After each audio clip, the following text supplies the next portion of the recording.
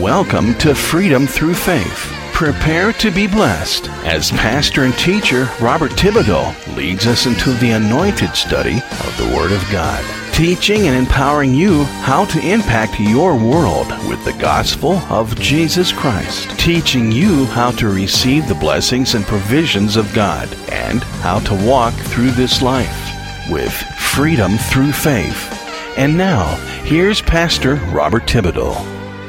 Glory to God. Hallelujah. Hello, everyone, everywhere, wherever you may be. Praise be to God. Thank you for joining us this day. I'm Pastor Robert Thibodeau. Welcome to Freedom Through Faith. We are so blessed to be able to bring the Word of God to you wherever you are at in the entire earth through the power of the internet. Praise God for inventing the internet. It wasn't Al Gore. Praise God. We thank you for joining us this day. We have a unique insight into the love of God, and we started it last week, and we're going to be finishing it up this week because there was so much information. I just couldn't get it all in last week and do God justice with the revelation that He gave to me. So let's go to the Lord with a word of prayer, and then we'll lay the foundation for the broadcast. And then we'll jump right into the teaching that the Holy Spirit has for us this day. Amen. Father, in the name of Jesus, through Him, we come this day into your throne room, before your throne of grace and of mercy. We praise you, Father, for all that you do in our life.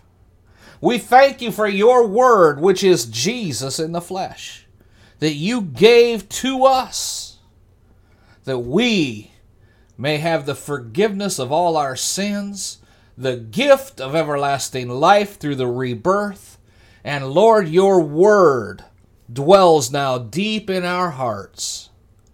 Father, have your way with this broadcast. We ask the Holy Spirit to have free reign in leading us through the Scriptures. And Jesus, we thank you that you lead, guide, and direct the steps of this broadcast this day. And we give all the honor, glory, and praise to our Heavenly Father. In Jesus' name. Amen. Glory to God. Shout amen, somebody. Let everybody around you know that you are grateful to be here this day. Hallelujah. Join me in our confession of faith, commonly referred to as the Apostles' Creed. We do this every Sunday as we get ready to jump into the Bible study that the Holy Spirit has for us.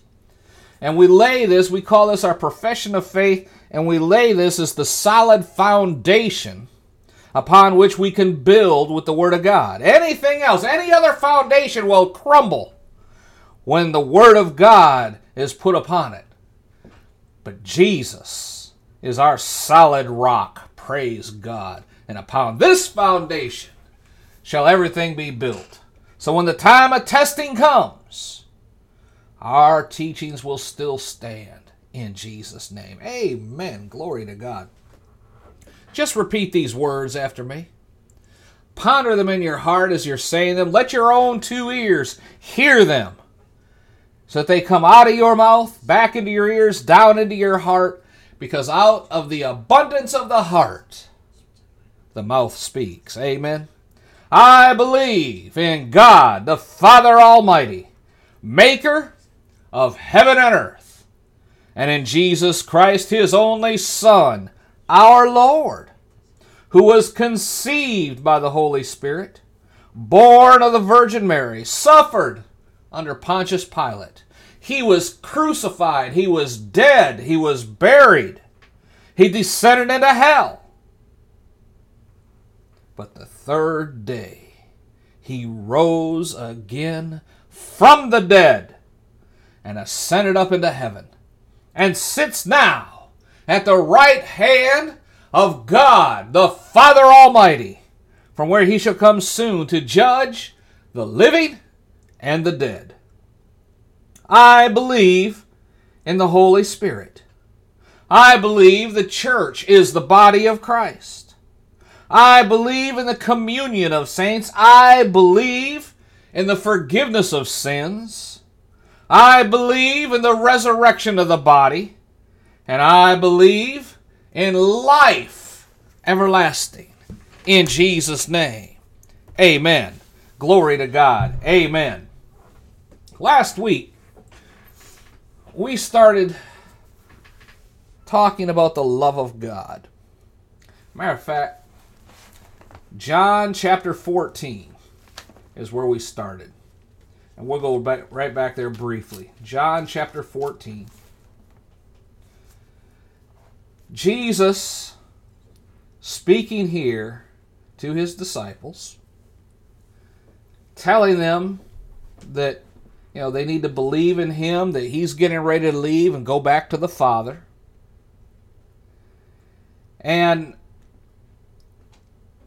he's teaching them about the gift that God is about to bestow upon them. And that's the Holy Spirit.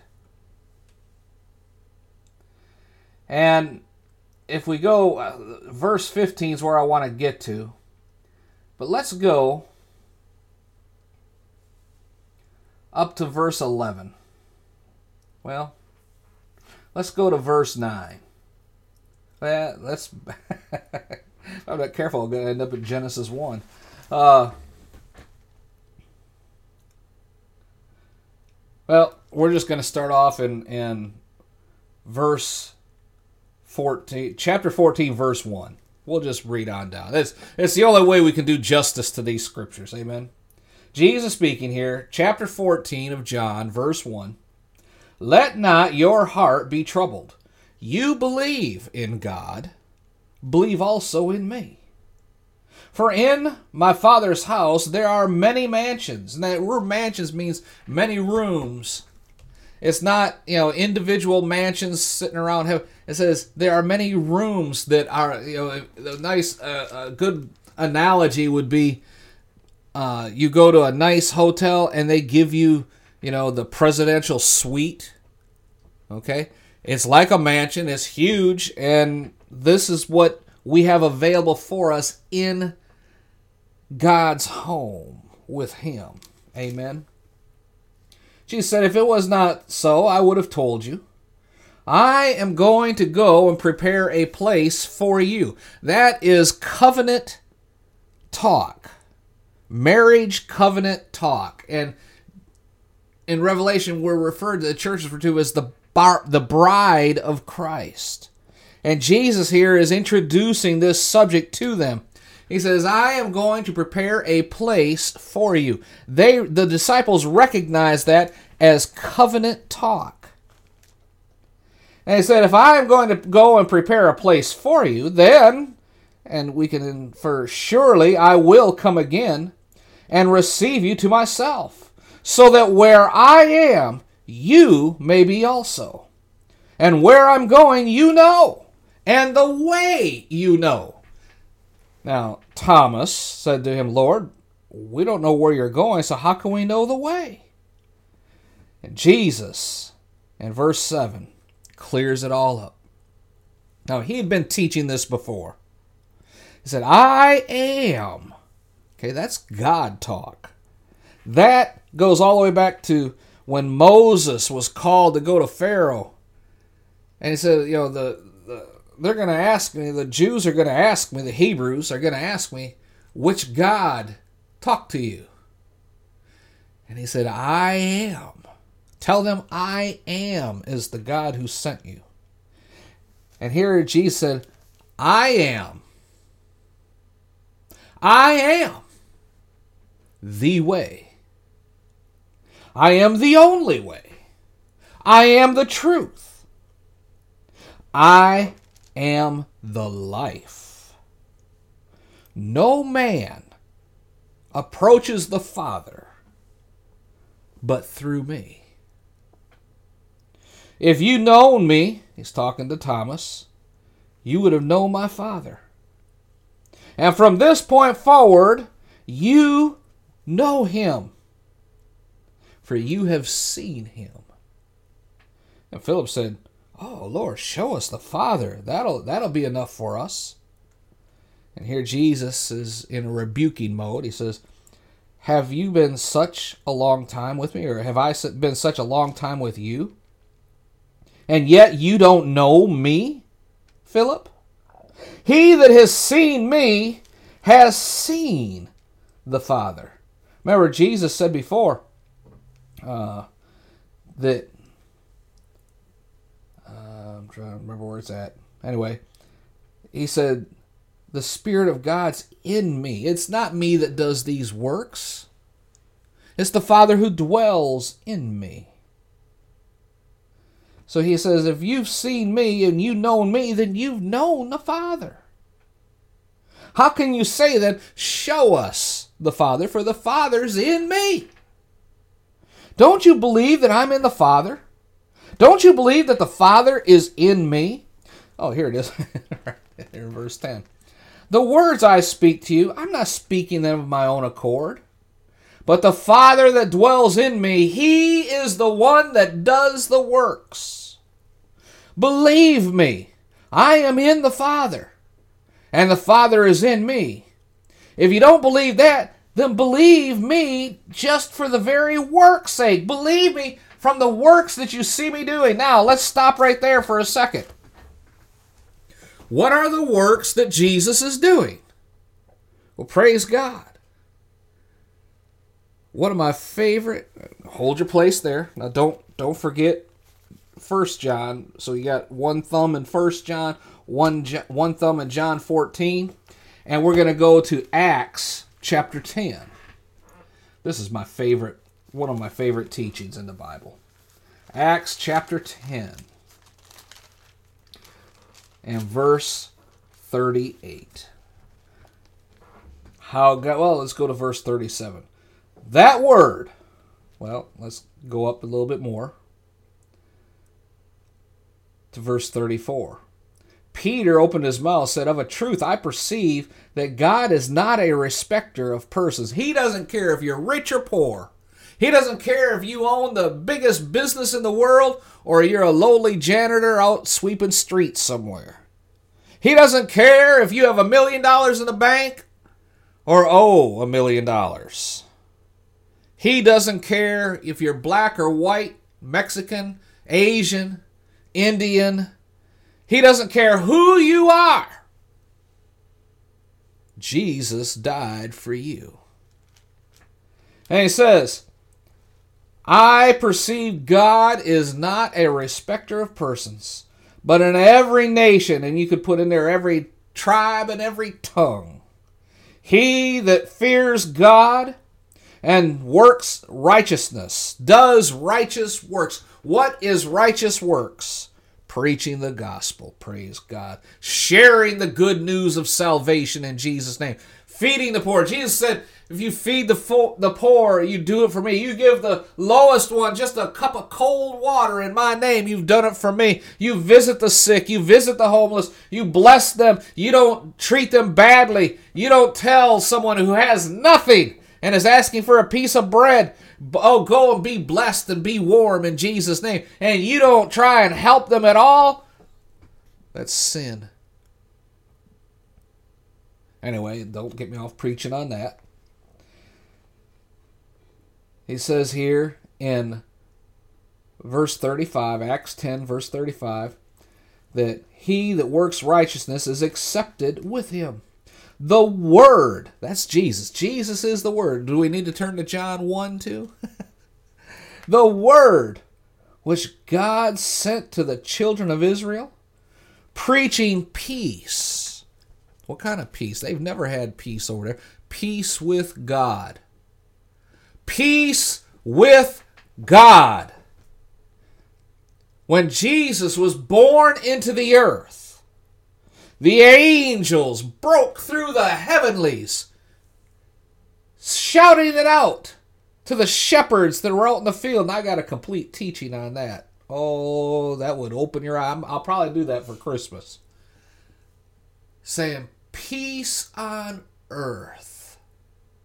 Now, there still wasn't peace on earth. What are they talking about? There is no more contention between God and man. There is now peace between God and man on this earth. peace on earth, goodwill, God sends to all men. For unto you this day in Bethlehem is born a Savior, the Messiah, the Lord. Oh, praise Jesus. Hallelujah. Verse 36, Acts chapter 10. That word, Jesus, which God sent unto the children of Israel, preaching peace by Jesus the Messiah, for he is Lord of all. That word, I say, you know, which is published throughout all Judea, beginning from Galilee, after the baptism which John preached. And this part I want to get to.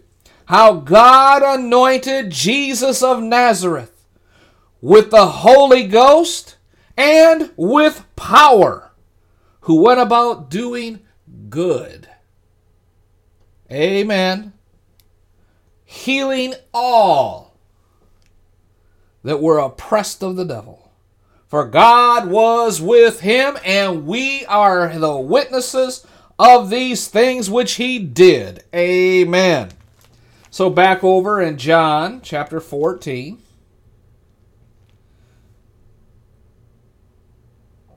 In verse 9, Jesus said, Have I been such a long time with you, Philip, that you have not known me?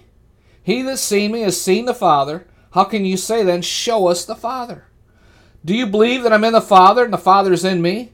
The words I speak to you, I'm not speaking of myself, but the Father that dwells in me, he does the works. These are the works referred to in Acts chapter 10, verse 38. Healing all, doing good. All that were oppressed of the devil, he healed them all. Amen. For God was with him. These are the works he did, having compassion on those the devil was oppressing. Glory to God. And he says, these are the works that God did through me. Back over in John 14. Believe me, I am in the Father. The Father is in me. Or else believe me because of the very works that you've seen accomplished. These were the works that Acts chapter 10 verse 38 is referring to. Amen. For truly, truly, I'm telling you this.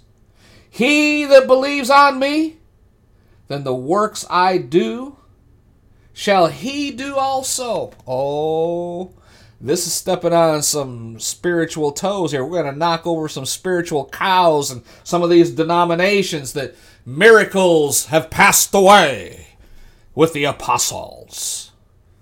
No, I've seen miracles that God has done through me. I've seen them. It's not me that did the works. It's Jesus dwelling in me, who's in the Father, and had compassion. And I have seen the miracles, which I'm not going to get into here because that's not what I'm preaching about. I have seen them with my own two hands. He said, the same works I did, you can do also. When is the last time you laid hands on somebody and they received their healing? Amen. Don't shout me down when I'm preaching good. Don't look at me in that tone of voice. I hear everything you're thinking. Glory to God. Jesus said you can do it. Jesus said everything he did you can do also. But then he didn't stop. Greater works than these which I did in this earth, you shall do also, because I'm going to my Father. So not only, what kind of works did Jesus do? He healed blind eyes, yes. He healed people of leprosy, yes.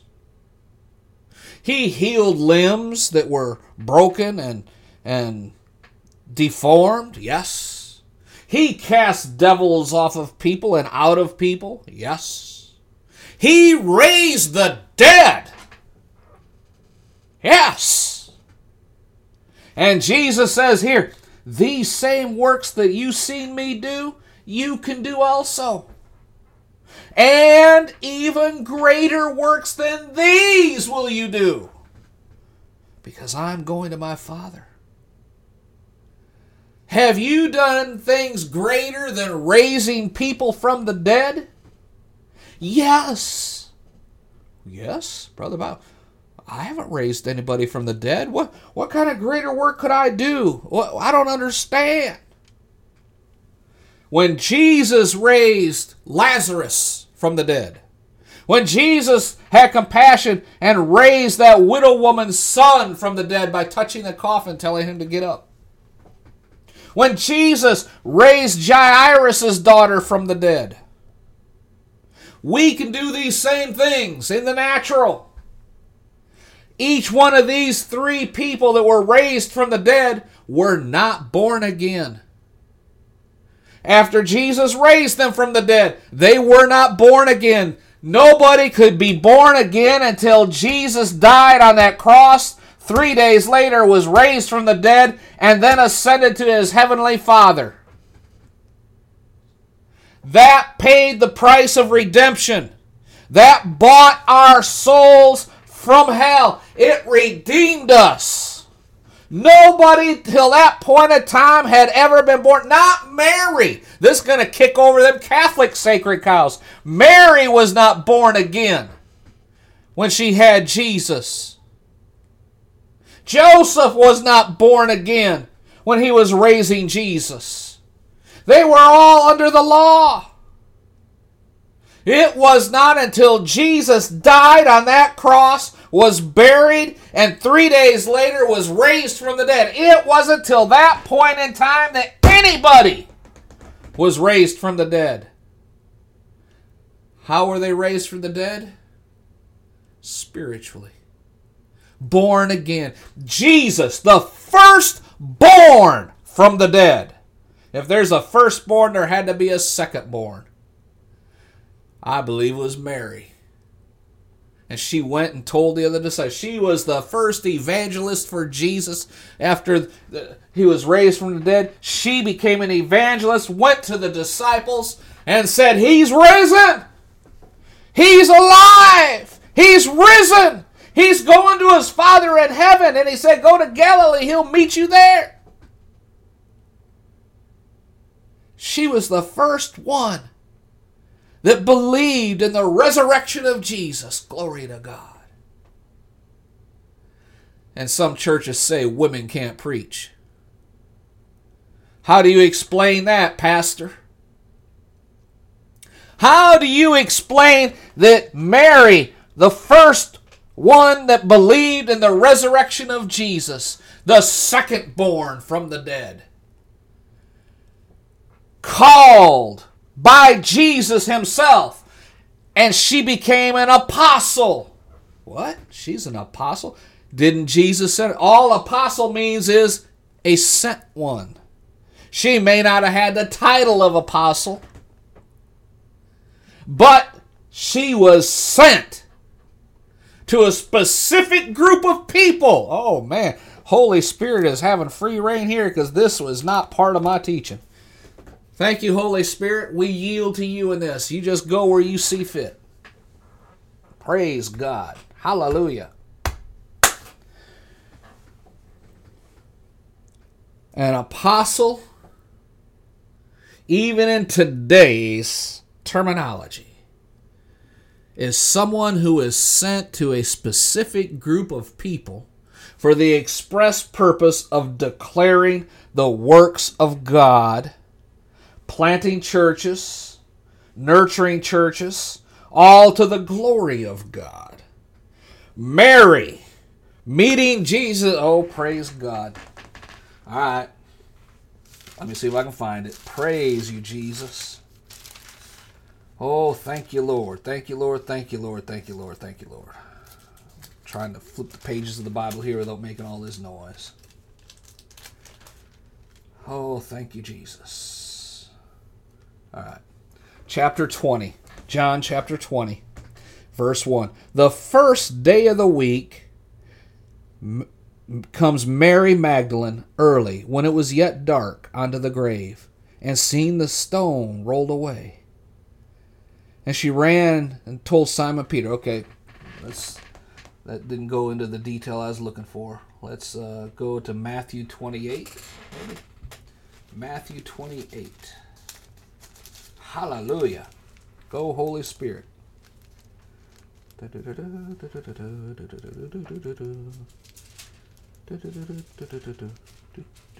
Yep, this is the spot. Matthew 28. The end of the Sabbath, as it began to dawn towards the first day of the week, came Mary Magdalene and the other Mary to see the grave. Behold, there was a great earthquake, for the angel of the Lord had descended from heaven, came and rolled back the stone from the door, and was sitting on it. His countenance was like lightning, his raiment white as snow. Fear of him the keepers did shake, and became as dead men. That's the guards. They fell and prostrate themselves on the ground. They were so scared. The angel answered, said to the woman, Fear not. I know that you're looking for Jesus, which was crucified. He's not here. He is risen. And he said, Come, see the place where the Lord lay. Now go quickly and tell his disciples that he has risen from the dead. Behold, he's going before you into Galilee. There you shall see him. Look, I've told you. This was Mary's job. Go and tell the disciples that Jesus is risen. A disciple is a follower. They were not called apostles here. They were called disciples. Go and tell his followers, Jesus has risen from the dead. And look, he's going before you into Galilee. There you shall see him, for I have told you. And they departed quickly from the grave with fear and great joy, and ran to bring his disciples word. And as they went to tell his disciples, Jesus met them, saying, All hail, or we would say it, Hey, how you doing? And they came and held him by the feet and worshipped him. Jesus said, Don't be afraid. Go tell my brethren that they should go to Galilee. There they shall see me.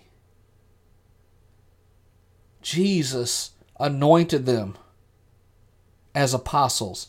He sent them. That's all apostle means. A sent one. They were the first to recognize Jesus as rising from the dead. They received word from the angel. Look at this now. Oh, praise God. Mark that spot too. First, they came to the grave weeping because Jesus had died. They came to continue the anointing process on his body, to grieve at the grave. Instead, they see the stone rolled away and an angel sitting on it. And they're like, what's up? And the angel said, I know you came here looking for Jesus, but look, you can look inside. He's not here. He is risen. That angel was sent. There's nobody else in the earth. Nobody else in the earth that can preach about the resurrection. That can preach that Jesus has risen from the dead. So God sent his personal angel, a messenger from God, to give the good news. Jesus has risen from the dead. You don't believe that an angel can preach that? How do you explain over in Revelations? I believe it's chapter 20, right in that area, 20, 21, where the church has been snatched out of the earth. The Holy Spirit's been removed. There is complete lawlessness now throughout the entire world. The tribulation is in full force. There's no other believers on the earth. People are believing because they're being persecuted. As soon as they believe and refuse to recant their belief, they are murdered for their belief. So nobody else is preaching the gospel. Yet God sends angels through the heavenlies declaring that Jesus has risen from the dead. Declaring that the end of time has come. Giving everyone one more opportunity to believe. God using these angels when there's nobody else on the face of the planet to do it. Here we see the first example of it. God sent an angel. There is nobody born again. They're all believing Jesus died, that's it. I don't know what happened. He was supposed to be the Messiah, but obviously he wasn't. They don't believe. So God sends an angel. And the first person to be born again was Mary Magdalene. And obviously here in this passage, the other Mary. There's number 2 and number 3. I'm sorry. Back that up. Jesus is number 1. The firstborn from the dead. Mary Magdalene, number 2. The second person born from the dead. Because she believed. And she turned around to head back to the disciples. To tell them, because the angel said, go tell the disciples to go to Galilee and you'll see Jesus there. Because they believed. Mary number 2 is now born again number 3. Jesus is firstborn. Mary Magdalene is secondborn. Mary number 2 is now born again person number 3. Glory to God. 2 in agreement. What does the scripture say, Matthew 18? 2 or more come together in agreement. I am there in the midst of them. Didn't Jesus say that? So here we see 2 born again believers going to do what they have been told to go do. They have been sent. They are apostles. They are sent to go and preach about the good news that Jesus has risen from the dead. And Jesus, according to his word, is there in the midst of them. What do we see right here in verse 9? Matthew 28, verse 9. As they went to tell his followers, his disciples, look, Jesus met them, saying, I'm here. And they came and held him by the feet and worshipped him. And Jesus said, don't be afraid now. Go tell my brothers. Not just the disciples, the brethren. Go tell them they should go to Galilee. There they shall see me. There's the commission to go and tell. There is the reward. If they believe you and they go to Galilee, they shall see me. These 2 women were the first preachers of the resurrection. The first preachers of the resurrection were women. But yet some denominations say women can't preach. I'm telling you, if no man will get up and say and speak the truth, God will use a woman. He used an ass to preach the gospel. And if he'll use an ass, there's still hope for you, brother. Amen. Don't shout me down when I'm preaching good. And all the women said, amen. Glory to God. Now as they were going, some of the watch went into the city, and then we got all that story. Verse 16, then the 11 disciples went away into Galilee, into a mountain where Jesus had told them to go. And there they saw him, and they worshipped him, but yet some doubted. And Jesus came and said to them in verse 18, all power has been given to me in heaven and in earth. And here comes our commission. Now you go and teach all other people, all the nations, tongues, tribes, baptizing them in the name of the Father, Son, and Holy Spirit, teaching them to observe all things, whatever I've commanded you. For look, I'm with you always, even to the ends of the world. They were born again. Why? Because they went to Galilee in obedience to the instructions given to them by the 2 women, Mary and Mary. By faith, Mary Magdalene received the commission from the angel and went to do it. By faith, the second Mary, seeing and hearing the same thing. From what I'm reading in the scripture, I believe that she may have been hesitant, but when she seen the other Mary filled with the Spirit and ready to go, it energized her as well. They went and told the disciples. Over in John, at the end of John, it says, they went and told the disciples. What happened? Peter. Oh, praise God. John, go back. You can leave that spot now. Go back to John chapter 20. She ran and told Simon Peter and the others and said to them, they've taken the Lord out of the grave. We don't know where they laid him.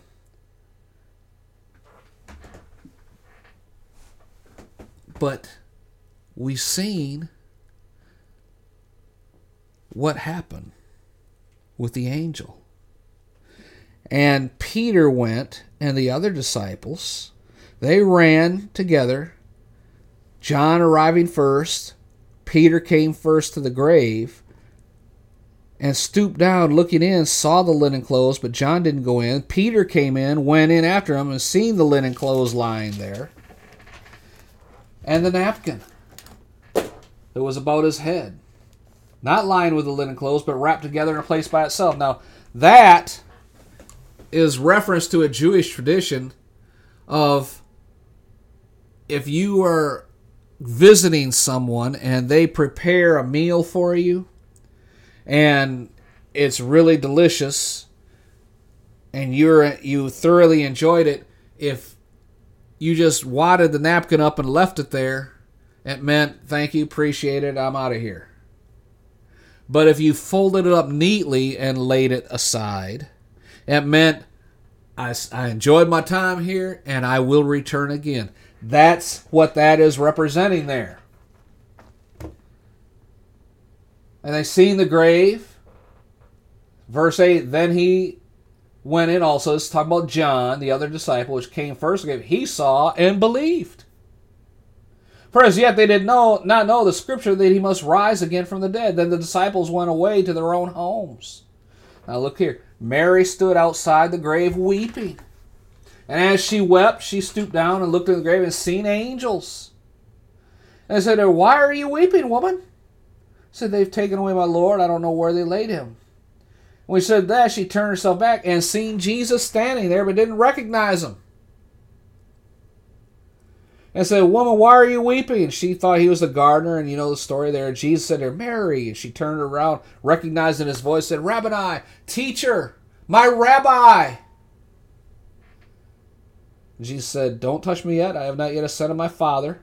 But go to my brothers and tell them, I'm ascending to my Father. He's born again.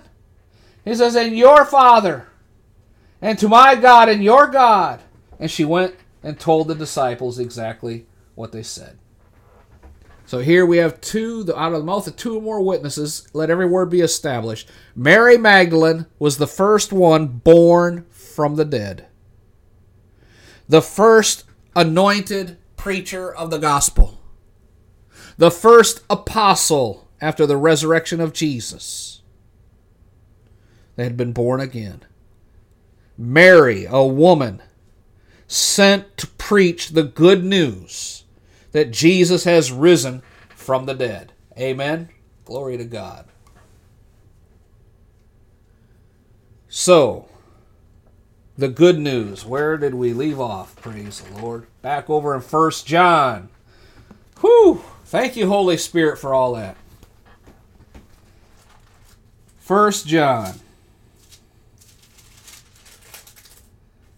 Praise the Lord. 1 John 4. And let's just go, for time's sake, go to verse 7. Beloved, let us love one another. Now, I want to stop there. Sorry to do this to you. Turn back over to John 14 for 1 second. Hold your spot. We'll only be over in John 14 for a second. John 14. in verse number 14. Praise the Lord. If you will ask anything in my name, I will do it. If you will ask anything in my name, I will do it. Verse 13 says, whatever you ask in my name, I will do, so the Father may be glorified in the Son. Verse 14, if you shall ask anything in my name, anything you need, ask for it in my name, and I will do it. And now verse 15, if you love me, keep my commandments. What are the commandments that Jesus gave? We went over this last time. To love the Lord your God with all your heart, all your mind, all your soul, and all your body, and all your being. And to love your neighbor. The second one is like it. To love your neighbor as you love yourself. So we have love. He taught, well, we'll just continue reading down. In John 17,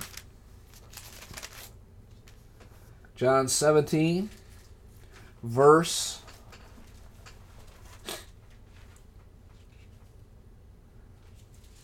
15, I'm praying, Father, that you should not take these out of the world, but that you should keep them safe from all evil.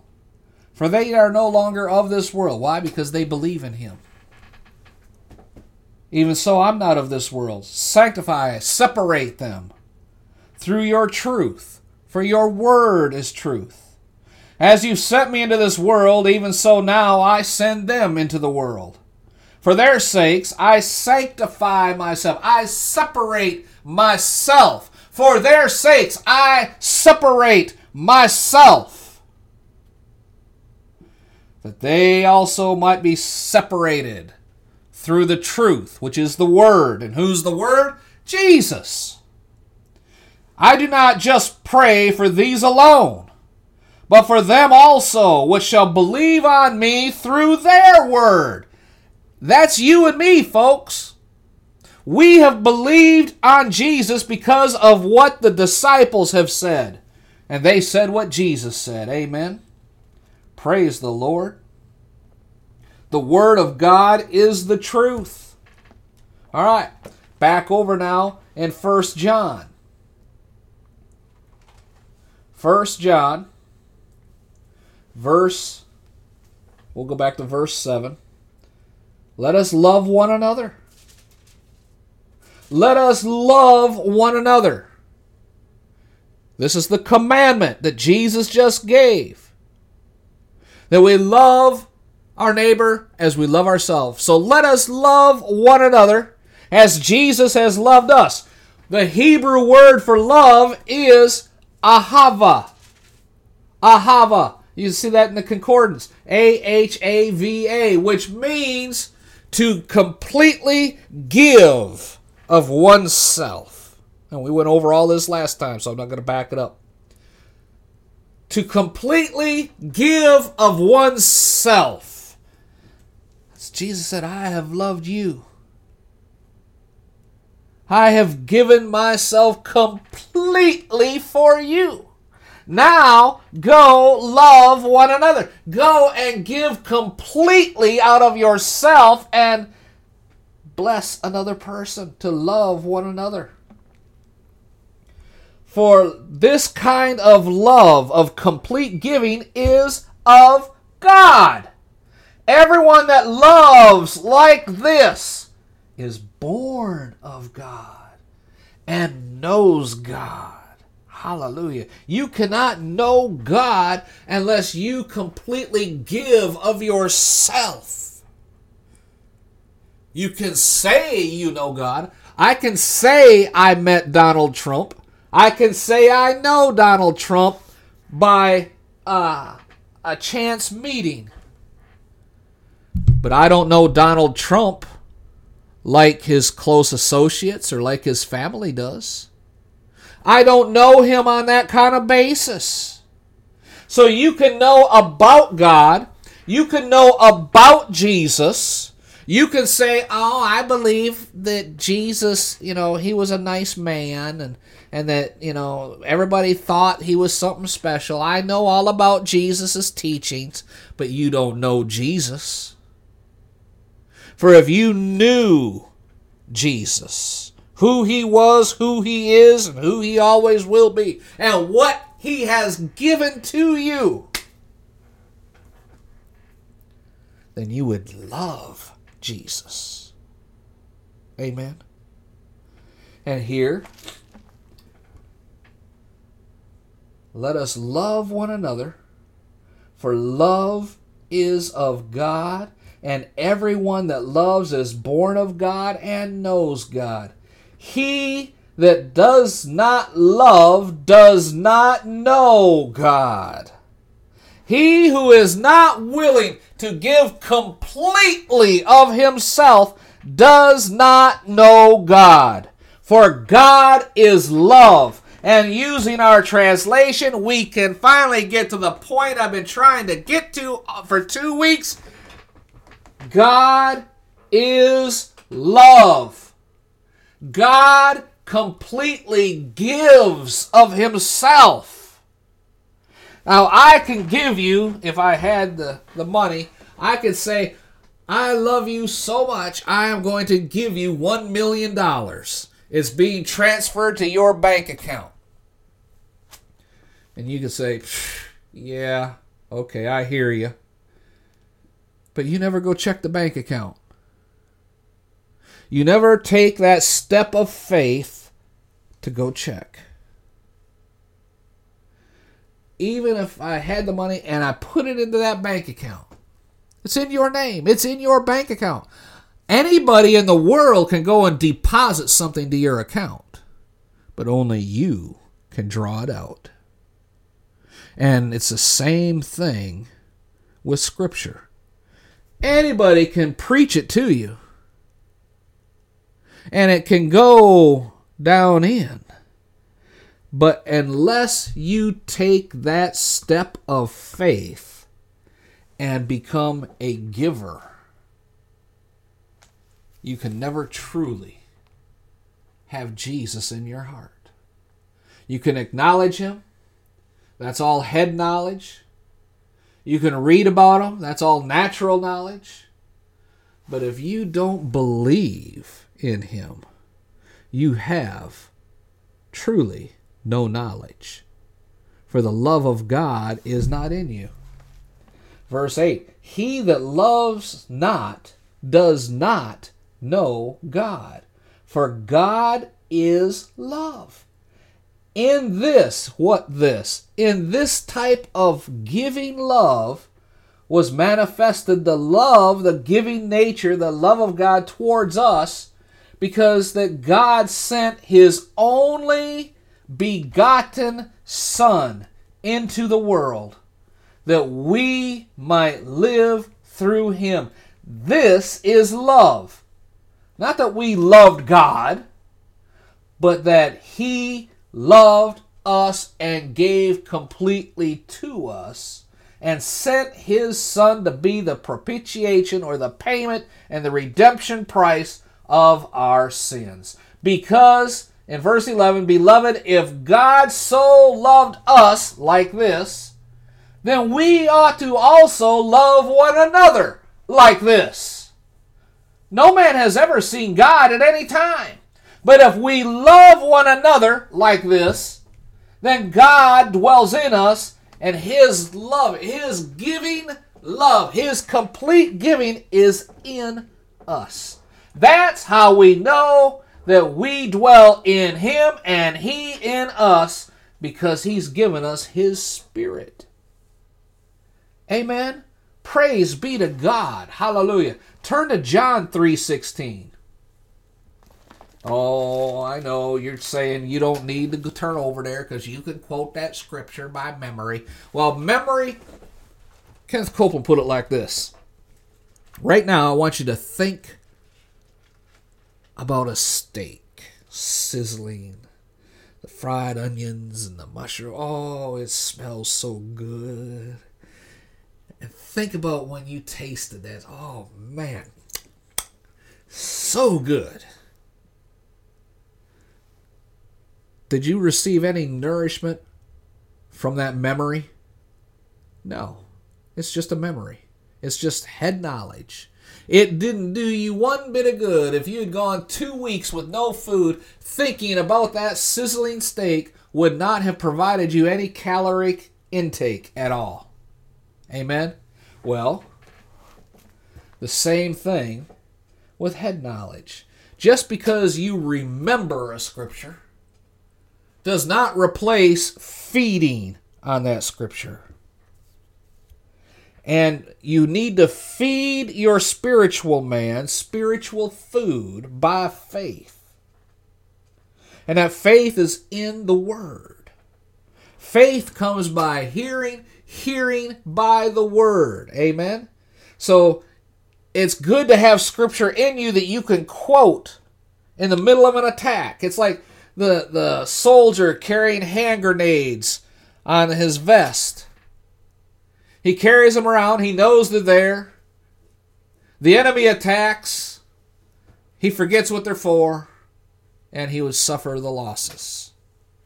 But if the enemy attacks and he remembers this grenade is here, he pulls the pin, launches the grenade, it blows up the enemy. That's what Scripture does that you have in your heart. It will come out of the abundance of the heart, the mouth will speak. By you speaking and taking authority over devils in an attack, you can defeat them with the word that you have in your heart. But you can only get it down into your heart when you read the Scripture, not just remember the Scripture. Amen? So here, John 3:16.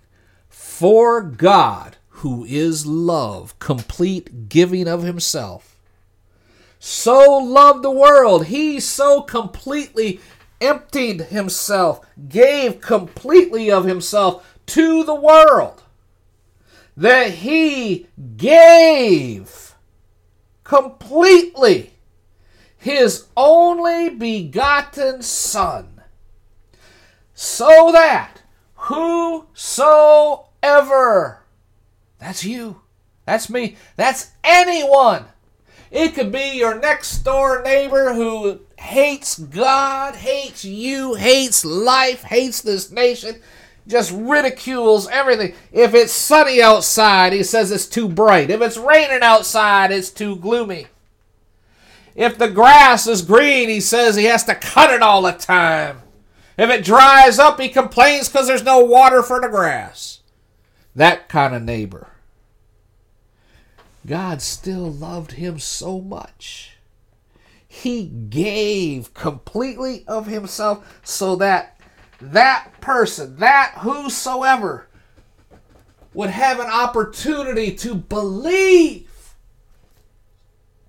And whosoever will believe in Jesus and believe God loved them so much he would give so completely of himself like that, and will believe that Jesus loved you so much and loved God so much that he would voluntarily give of himself so completely that he was willing to endure the torture and the persecution and the pain and the suffering, taking upon it, not just upon himself, but in himself, every sickness, every disease that could be imaginable. It marred his figure so much, John said, he didn't even look like a man anymore.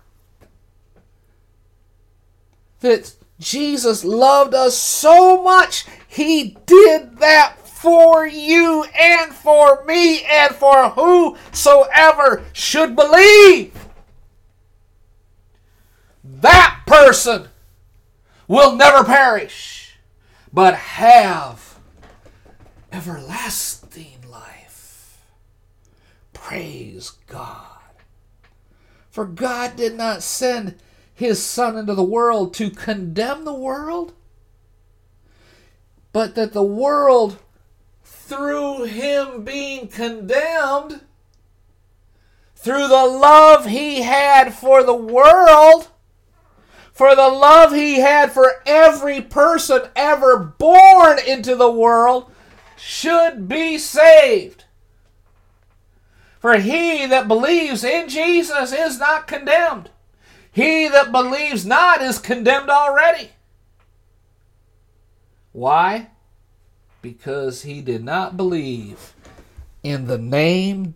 And the word name means a person and the character.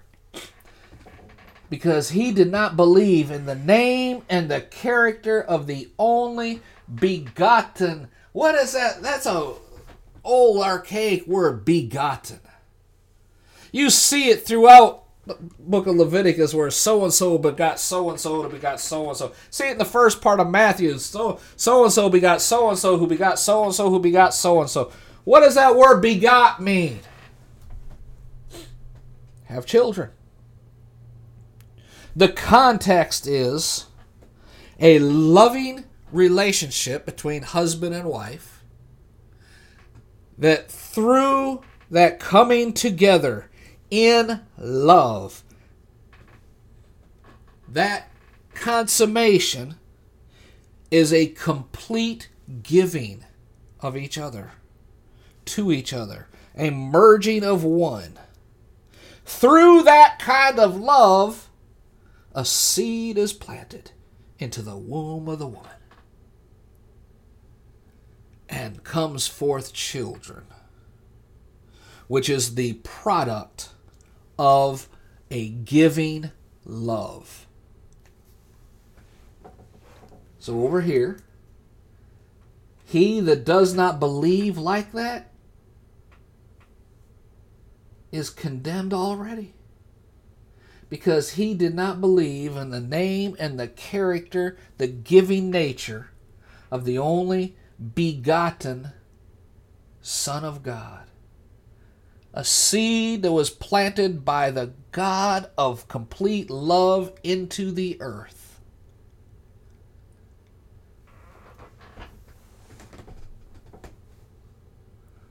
Killed, buried into the womb of the earth. But he did not die thinking that was the end. Jesus had faith in God.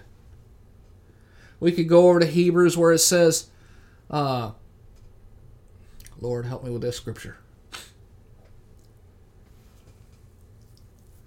He believed the word that said, your body would not suffer corruption.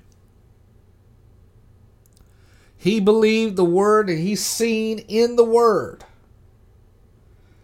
that God would raise him from the dead.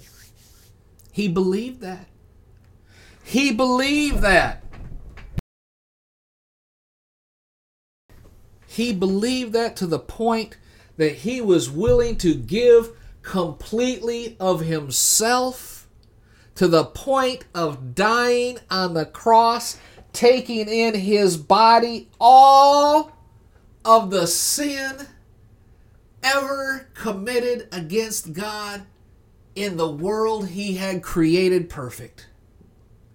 From the fall of Adam until the last person ever on the face of the earth should ever confess in the face of all evil being unleashed in the tribulation, that says, I choose Jesus, and is beheaded or murdered at that exact moment in time, when there is no longer any chance of anyone ever making a profession of faith. From the fall of Adam to that point in time, whosoever should believe has everlasting life.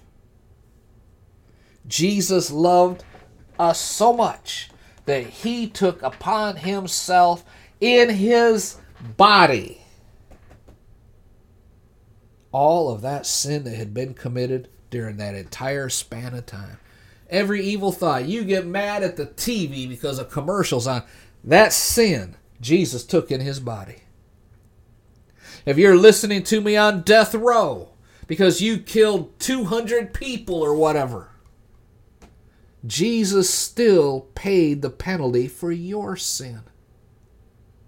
Your eternal destiny hinges not on how many people you killed, but on whether or not you believe Jesus paid that penalty for you. That does not mean that you're going to get out of prison. It does not mean you're going to get off of death row. It does not mean you will escape the death penalty in the natural. What it means is you can know with a guaranteed certainty that you have been born again. And when they put that needle in your arm, you can smile and say, "Here I come, Jesus." There have been testimonies of people who have died like that. Mass murderers who received salvation while on death row, preaching the gospel all the way to the death chamber, and died with a smile on their face, confession on their lips, that they were born again and trusting in Jesus. And when they got born again, their entire outlook changed. Their personality changed. Why? Because the old person died. That old person died and a new creation was made living in that body. One that loved God and wanted to share the love of God with everyone around them. Amen. I have that kind of testimony for myself. Amen. Before I was born again, I was mean. My wife used to have friends come over to the house, and when I would come home from work, they'd get up and leave. I said, "Why are they all leaving?" I said, "They think you're mean." I didn't say anything to them. It was just your attitude, the look on your face. But when I was born again, all of that changed. Amen. You have an opportunity to share that kind of love with those around you. To give so completely of yourself because Jesus gave so completely for you. To be such a blessing to even people you do not know. Because God gave you that kind of blessing when you did not know Him. Before you knew God, He still loved you that much. He knew who you were. He knew exactly where you were living at. He knew your address. He sent laborer after laborer after laborer across your path trying to get you born again. I know. I experienced it. The devil had me, you've heard this testimony before, the devil had me so convinced that I was okay because I had gone through the Lutheran confirmation classes when I was 16 years old. I had taken the communion cup and said, "Yes, I accept Jesus. Yep. But I had never had. Don't fault them, okay? They were going to the point of Romans chapter 10 that you can say this and this will happen. But folks, I have to be careful here. If you do not have a change of heart, you can quote Romans chapter 10. Let's turn over there because this is the important part. Romans 10.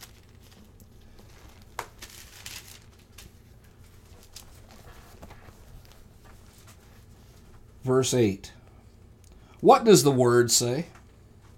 The word is near you, even in your mouth. All right? Got that part? And in your heart. That's a stumbling block for some people. Well, what do you mean, Brother Bob? Well, keep reading. The word of faith which we preach. What's the word of faith? What is the word of faith that we preach?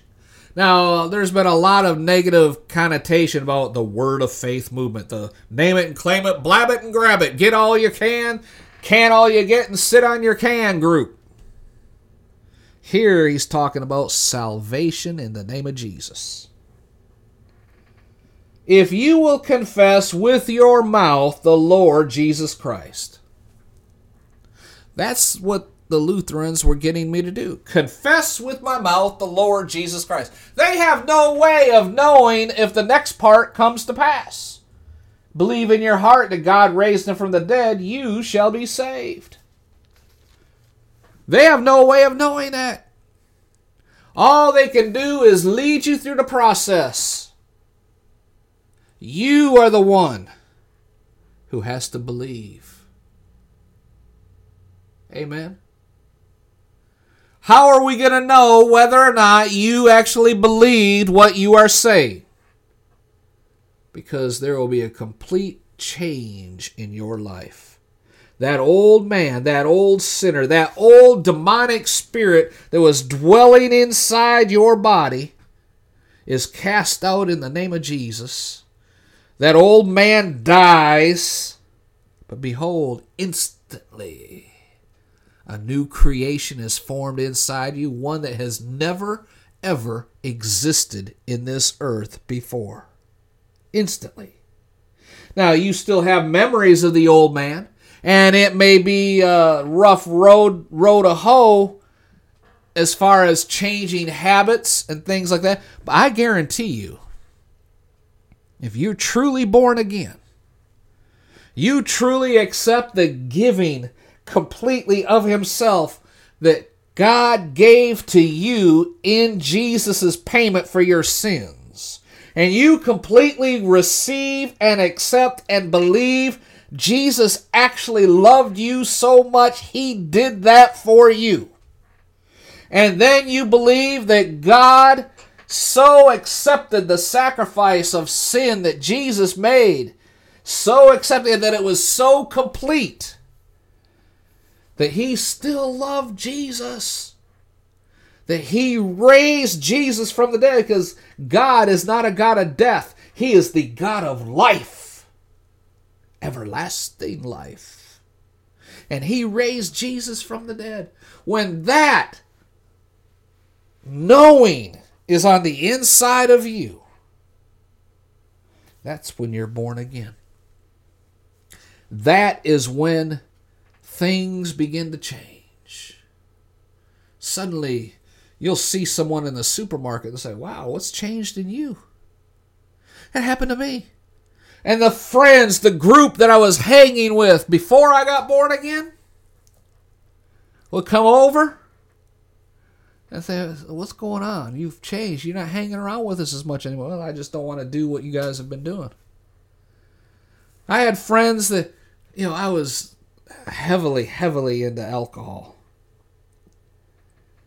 And when I got born again, suddenly the taste for alcohol, and you've heard the testimony, approximately 18 months or so after I got born again, God had me completely weaned off of alcohol. I didn't even realize I'd given it up for 6 months. And about that time that I had realized, a couple months after I realized that God had completely weaned me off alcohol, I had no desire for it anymore. Some friends came over that I hadn't seen in a couple of years, probably 3 or 4 years, and we used to partay. And they came over, had some alcohol and stuff, and said, here, have a beer. No, I don't drink anymore. What? Oh, come on, just one, we ain't seen each other in a while. You can have one. No, I told God I wasn't going to drink anymore. Oh, come on, man. Nope. Because, man, you've changed. You've changed. And these friends just left us, dropped us, never talked to them again. Why is that? Because you're no longer of the world. You're in the world, but you're not of the world. Just as Jesus was in the world and not of the world. Just like he prayed over in John chapter 17. Amen?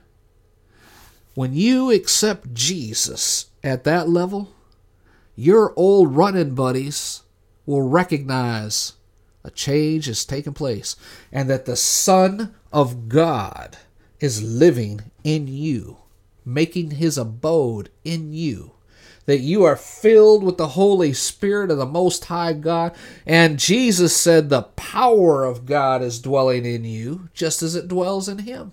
He said the same works he did, you'll do also. And that type of spirit is visible to the devil, who is a spirit.